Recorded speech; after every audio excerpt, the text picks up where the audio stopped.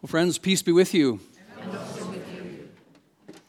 Abraham Heschel talks about a story about a man who was captivated. He was a prince, and he was captivated, and he had to live in a foreign land. And this is a very strange, unsettling period for him, time for him. And as the story is described, it says that he was living amongst a crude and illiterate people. And so, they didn't share his customs, they didn't share his ways, they didn't know the stories of this prince. They didn't, because they were illiterate, they didn't even know their own stories, let alone his. And so what happens in that type of situation sometimes is because you're living with people who aren't always like you and don't share your stories and maybe even some of the same values, is that you start to kind of blend in a little bit and you forget something about who you are and how you have been called to live. So one day he's living in this foreign land and he gets a note from his father, and the note says this: "Don't forget your princely manner. I will come and get you soon." Don't forget your princely manner. I will come and get you soon. And to him, he just received this with great joy. He was excited by this. Oh, right, I am actually royalty. I am actually a prince. And he was so excited that he prepared this feast for the locals, and they had this wonderful celebration, and he was filled with this anticipation and with this hope. And I say this to ask a question: did you know that you are royalty? For the people who are in Christ, who are followers of Jesus, you are actually royalty. There was a pastor who was at this reception, and he got to talk to the British ambassador. He was excited about this. This is the British ambassador, for goodness sakes. And got to interact with the prime minister, the British prime minister, and even the queen. It was the queen then on some occasions. And this pastor was excited, said, "Oh, it must be so amazing, being an ambassador, British ambassador. You get to speak with those people." And the British ambassador, who was a Christian, looked at him and said, "Oh, yeah, but you're a pastor. You're an ambassador of the King of Kings." And he kind of put that in perspective a little bit, like, right. I am actually an ambassador of the King of Kings. And if you are a follower of Christ, that's actually true for all of us, not just pastors or missionaries, but every one of us. Paul says so in Corinthians. You are an ambassador of the King of Kings. But here's the thing, is that we live in a land that feels sometimes different. Things are different. Maybe we feel as if the people around us don't share the same values. Sometimes we feel like we don't fit in sometimes. And so just like that prince captivated and living in a foreign land, we can forget our princely manner or princess manner, whatever it happens to be. Now, today's text, Jesus, as he stands before Pilate, it's a powerful text, and we're going to go through it in a second. He says that his kingdom is not of this world. It says, "My kingdom is not of this world." And so the question we're going to ask is, what does it mean to belong to a kingdom which is from another world? Like, what in the world does that mean? My kingdom is from another. So he is the king, and his followers are obviously royal subjects as we follow in the footsteps of our regal leader. But at the same time, our question is, how are we to live in the midst of this one? Because if we are living in this world, but we follow a king who actually has a kingdom which is from another world, what are the implications for us as we try to navigate these days today? And so we're looking through the Gospel of John. So if you got your Bible and you want to turn to John 18, I invite you to do so. We're going to have the words up there on the screen too. And again, a reminder, this is our journey through the Gospel of John. So we're going through line by line. John was an apostle. He is one of the intimates. He's one of the close apostles. He gets to experience these things as he walks and talks with Jesus. And as you recall, is last week, beginning at chapter 18, verse 1, we're going through that difficult part of the story of Jesus' betrayal at the hands of Judas and the soldiers and some of the temple authorities. And so last week we looked at, they were in the Garden of Gethsemane. Jesus pronounces his name as the great I am. Everyone is thunderstruck, right? The guards and Judas, they are blown back. Peter gets out his sword, and in haste he cuts off Malchus's ear. Jesus admonishes him, "Put your sword back in its sheath. Shall I not drink the cup of suffering that the Father has set out for me?"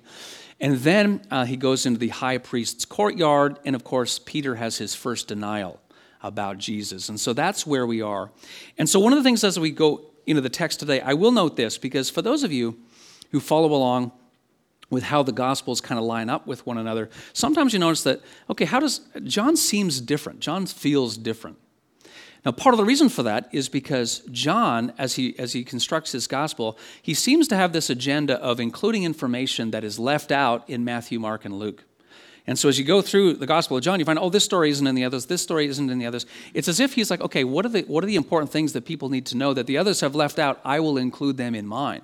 And so he does that, and that's the same for the trial. And so he focuses on, and what we're looking at today is the kind of pre-trial. There's a kind of informal pre-trial with Annas. And then he kind of skips over the time with Herod, and he skips over the time with the Jewish High Council called the Sanhedrin to really focus on the time before Pilate. All right, and so with those things in mind, we have Jesus before Annas, chapter 18, beginning at verse 19. The high priest then questioned Jesus about his disciples and his teaching. Quick note here, 2 high priests are mentioned in this story. This is the first one, and this is Annas. The other one will be Caiaphas. Now, there's only one high priest, so what in the world is going on? Well, Annas held the office for a long time, and he is really the unofficial high priest, and he had such authority, and he held the office for so long that a lot of people considered him to be the true high priest in the temple system. Many Jews held that the high priest was to have this role and function for their lifetime, but the Romans ousted him from his seat of office, and so many people took issue with that. It still considered him the high priest. But really his son Caiaphas is the official high priest, and we'll meet him shortly. So the high priest questions Jesus about his disciples and his teaching. Jesus answered him, I have spoken openly to the world. I have always taught in synagogues and in the temple where all the Jews come together. I have said nothing in secret. Why do you ask me? Are those who have heard me what I said to them, and they know what I said. Ask those who have heard me what I said to them, and they know what I said. When he had said these things, one of the officers standing by struck Jesus with his hand, saying, is that how you answer the high priest? And so as we go through Jesus' trial, what he will experience increases in severity, the mistreatment that he finds. So this is one of the first things. He's already been arrested in the Garden of Gethsemane, but here he gets hit. And we also need to remember that most likely he is still bound. So we were told in the Garden of Gethsemane he's tied up, and so he's being mistreated. Like he's not posing a threat, but they're hitting him. All right, and so this is the first of kind of increasing steps of severity in his mistreatment. Jesus answered him, if what I said is wrong, bear witness about the wrong. But if what I said is right, why do you strike me? Annas then sent him bound to Caiaphas, the high priest. So that's his son Caiaphas, who's the official high priest that year. Verse 25, now Simon Peter was standing and warming himself. All right, he's outside by the fire. So they said to him, you also are not one of his disciples, are you? He denied it and said, I am not, which are his exact same words from last time. One of the servants of the high priest, a relative of the man whose ear Peter had cut off, Malchus, asked, did I not see you in the garden with him? Peter again denied it, and at once a rooster crowed. Now, a couple of things. So this fulfills something that Jesus had said back in chapter 13, verse 38. Jesus predicted this. Right, so all of this is unfolding according to a plan. It's not coming as a surprise to Jesus. And so Jesus actually specifically said, before the rooster crows, you will deny me 3 times. Now, I think at this moment, we're not told, John doesn't tell the detail about how Peter responds, but Luke tells us. And Peter goes out and he breaks down and he weeps. And I just think in that moment, here's Peter. Peter is he comes across as this, emotional, zealous, passionate guy. He sometimes puts his foot in his mouth. He wants to do the right thing, but he has left so much to follow Jesus. Jesus has told him, you are Peter, and on this rock I will build my church, and the gates of Hades will not prevail against it, right? And Peter here in this moment realizes he has denied Jesus, his master, someone who he knows and has confesses that he is the Messiah, the Son of the living God. He has denied him 3 times in his hour of need, and a grown man cries. And maybe we can think of a time when we have been filled with regret, or we've done something that we should not have done. And we think, I have betrayed something in my very core, something that goes against my fundamental value in life, and it shakes you. And I think that's what Peter is experiencing here. Verse 28, then they led Jesus from the house of Caiaphas to the governor's headquarters. It was early morning. They themselves did not enter the governor's headquarters so that they would not be defiled, but could eat the Passover. Pause, so what's going on? So, of course, now we're kind of skipping over to the trial before Pilate. So that's the governor. And what we need to know is that they're there in Jerusalem, right, to celebrate the Passover. So just remember that the Passover is that there's 3 annual pilgrimage festivals where many people in the Jewish community would travel on pilgrimage to Jerusalem. So it's a big deal. So it's like the population swells. People are there for the Passover, which is that annual celebration of when God liberated the Hebrews from slavery. Now, why is Pilate here? We don't really tend to hear about him. Well, Pilate's headquartered. Now, he's like the big cheese. Well, it's not the big cheese. He's like, Caesar in Rome. He's the big cheese. Like the sub-big cheese is Pilate. So he reports to Caesar. But his office is in Caesarea, which is more in the north. But the idea is that whenever there's a pilgrimage festival, all of a sudden there's a lot more people in Jerusalem, and people are talking about the liberation of God and freedom and all this sort of stuff. And so if there's going to be an uprising, if ever there's going to be political problems, it's during one of those Passover festivals. And so Pilate at those times comes down and makes his headquarters in Jerusalem. And so that's why he's here. All right. Verse 29, so Pilate went outside to them and said, "What accusation do you bring against this man?" They answered him, "If this man were not doing evil, we would have delivered him over to you." Pilate said to them, "Take him yourselves. Judge him by your own law." Right? Pilate's like, I'm not Jewish. Like, you've got your own little religious squabbles, like deal with it yourself. You kind of get that sense here, right? The Jews said to him, and here again we're reminded that the phrase "the Jews" quite often refers not to all Jews, but specifically those Jewish religious authorities who have made it their mission to oppose Jesus. I think it's important to say that to them. Those Jews said to him, "It is not lawful for us to put anyone to death." Hold on. So it's not just some little squabble. They're talking about like putting someone to death. Now, why couldn't they just do this themselves? Sometimes we hear about them stoning someone if some of the laws of Moses are broken. Well, Rome had recently revoked their independent right to put one of their own people to death. And so they're actually going through the process of this by going to Rome. They want to kind of follow all the official steps. But also they're saying, this is a serious charge. We detest this man Jesus so much, we want his heart to stop beating. Okay? This was to fulfill the word that Jesus had spoken to them by what kind of death he was going to die. Verse 33, so Pilate entered his headquarters again and called Jesus and said to him, so now you get the sense that they're just them, they're kind of separate from the crowd. "Are you the king of the Jews?" Now that's the issue. The issue is he or is he not a king? And so the phrase we're more used to hearing, although he has been called a king earlier in John's gospel, the phrase we're used to hearing is Messiah. Messiah means anointed one, so God's chosen king and representative on the earth. But Pilate, what he's concerned about is, wait a second, are you setting yourself up as a rival to Caesar? Because then it's a political problem. So if Caesar has other people who are claiming to be kings and who are going to show allegiance to him and not to the Roman government, that's the issue that he's fundamentally concerned about. Verse 34, Jesus answered, "Do you say this of your own accord, or did others say it to you about me?" Pilate answered, "Am I a Jew? Your own nation. The chief priests have delivered you over to me. What have you done?" Jesus answered, here it is, "My kingdom is not of this world. If my kingdom were of this world, my servants would have been fighting that I might not be delivered over to the Jews. But my kingdom is not from the world." Then Pilate said to him, "So you are a king?" Jesus answered, "You say that I am a king. For this purpose I was born, and for this purpose I have come into the world, to bear witness or to testify to the truth. Everyone who is of the truth listens to my voice." Now, that's pretty brash. You're talking to the sub-big cheese, Pilate. Everyone who is of the truth listens to my voice. So he's kind of confronting him here. Hey, if you are of the truth, you will believe what I'm saying. That's a pretty provocative and powerful thing to say. Or another angle might be, he's actually engaging in bold evangelism. Is he right now actually saying to Pilate, hey, do you want to be one of my followers too? Like, it's hard to interpret what his intent was there, but I think you could look at any one of those possibilities. Pilate said to him, "What is truth?"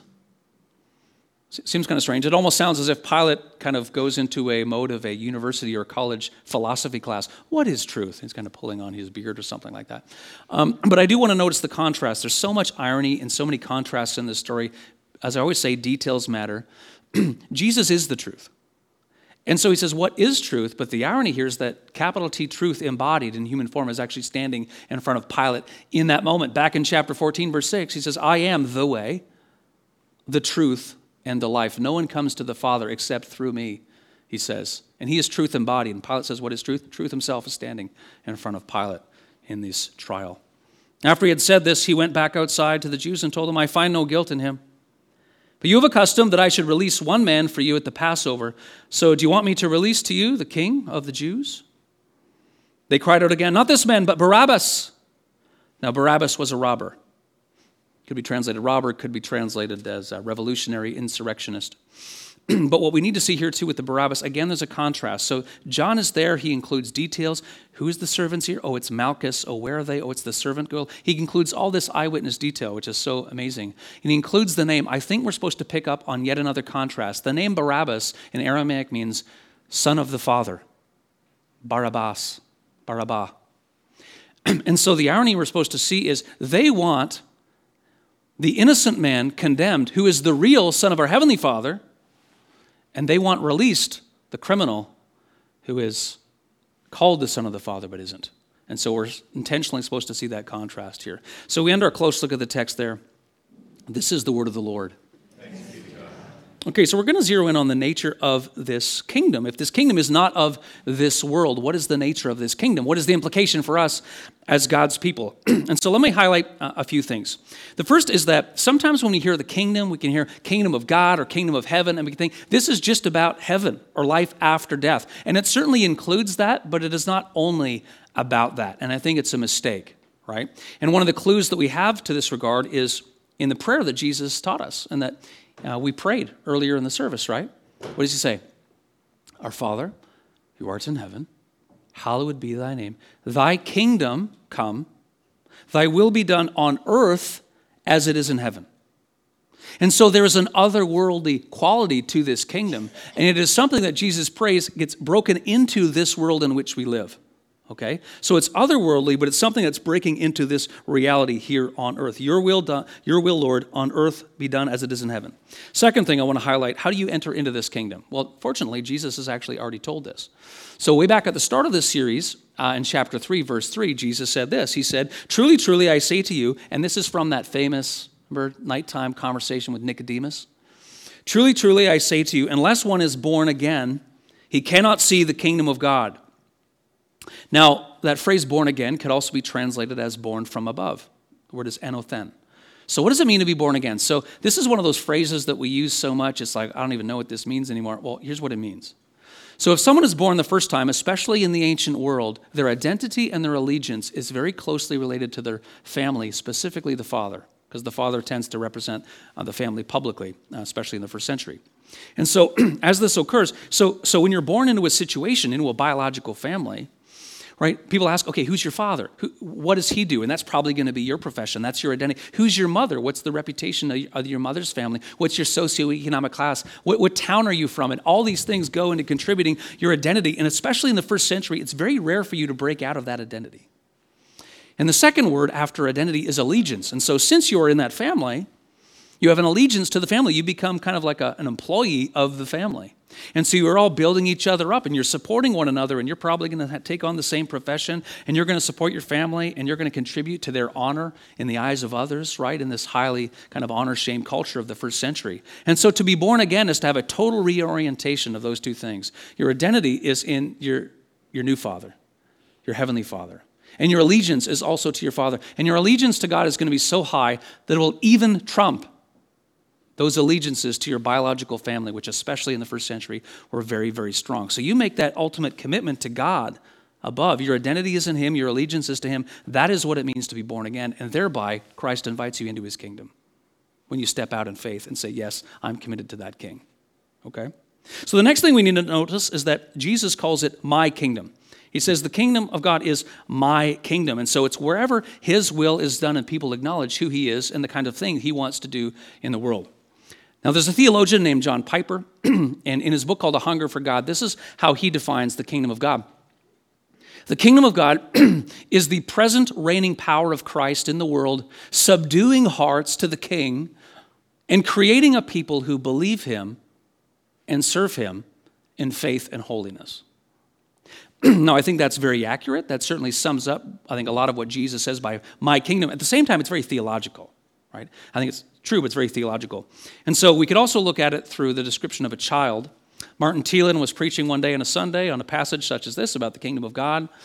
And there was a child there who was doodling a picture, trying to capture visually what he was explaining about the kingdom of God. And later this child showed it to Thielen, and he describes it in one of his books. So what does the kingdom of God look like? So this child had doodled this beautiful castle, and filling up the castle was this huge heart.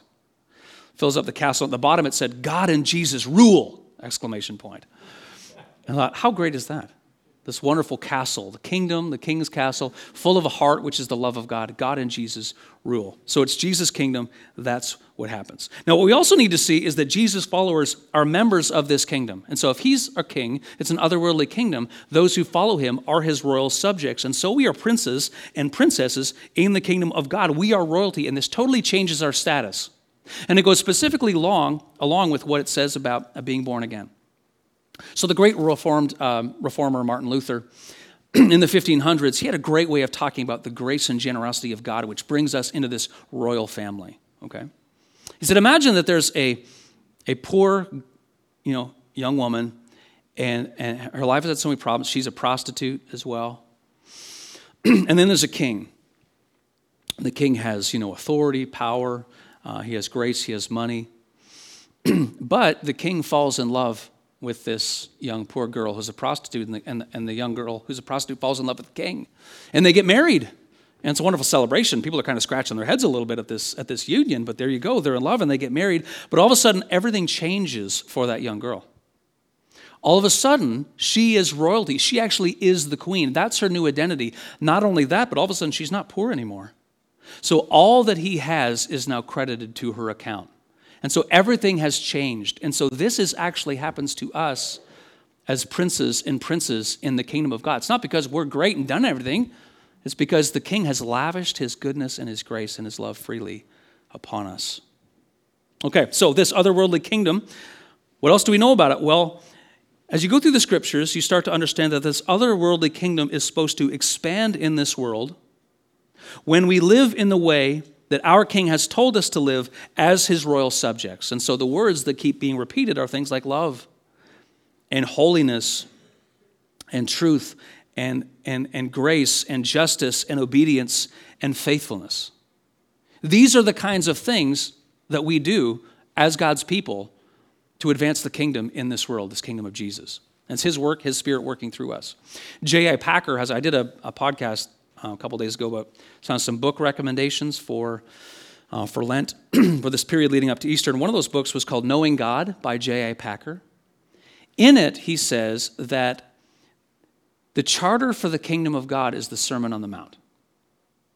The charter. So who are we? What kind of way are we supposed to live? Well, it's the Sermon on the Mount. So Matthew chapter 5, 6, and 7. So I just want to read you some of the titles of some of the sections in the Sermon on the Mount. Reminder, this is actually how royal people live. This is what royal people do. Okay? First of all, it's talking about the Beatitudes. Blessed are the poor. Blessed are those who mourn. The humble, those who hunger and thirst for righteousness. The merciful, the pure in heart, the workers of peace, those who are persecuted for the sake of righteousness. Then he talks about being salt and light in the world. Then he teaches about the law of God. He teaches about anger and not being ruled by it. He teaches about adultery and purity. He teaches about divorce and remarriage. He teaches about taking vows. He teaches about not taking revenge. He teaches about loving your enemies. What? He teaches about giving to the needy. He teaches about prayer. He teaches about fasting and relying on God. He teaches about money and possessions and not being ruled by those. He teaches about worry. He teaches about not judging others and looking at the mirror at yourself first. He teaches about doing good to others as you would have them do to you. He teaches about the narrow gate. He teaches about showing evidence of your faith, not just faking it. He teaches about being true disciples, and he teaches about the meaning of wisdom and the footsteps of the King. And so having said all of these things, I think the phrase that I want to leave with you today is I just encourage you to live like royalty. Okay, so live like royalty. This is who we are. We are royalty. Now, when you hear this phrase sometimes, people say, oh, I'm living like royalty. When do they usually say that? Well, they've probably won some all-exclusive vacation somewhere, and they're on a golf course, they're staying in a nice hotel, or a friend has gotten them box seats to some, highly exclusive sporting event. Oh, we're living like royalty. But here, what we are doing is we are remembering who we are in Christ. Remember that prince? Do not forget your princely manner. I'm coming to get you soon. We're supposed to have that same attitude. We are living like royalty, not because we have it great in this world, but because we belong to the King. And if we deny this fundamental allegiance to our King, if we deny this, and if we deny living in such a way that he calls us to live, isn't that some sort of version of treason? Are we kind of following in the footsteps of Peter? Now, we make mistakes. We don't get it right. You don't. I don't. We make mistakes all the time. But this wonderful King who has married us, the poor girl, the prostitute, he loves us and forgives us, and all that he has belongs to us. And so how do you live like royalty? I just want to leave you with 3 kind of practical suggestions about how to do this. And the first is this: just honestly ask yourself whether you are committed to the King. And I think we need to always come back to this question, because sometimes we can grow up and we go to church. We like the songs, we like the snacks, the polite conversation. And what a travesty would it be one day after our time on earth is done, and we go and we're standing outside the gates of heaven, and we see Jesus and he says, I don't know you.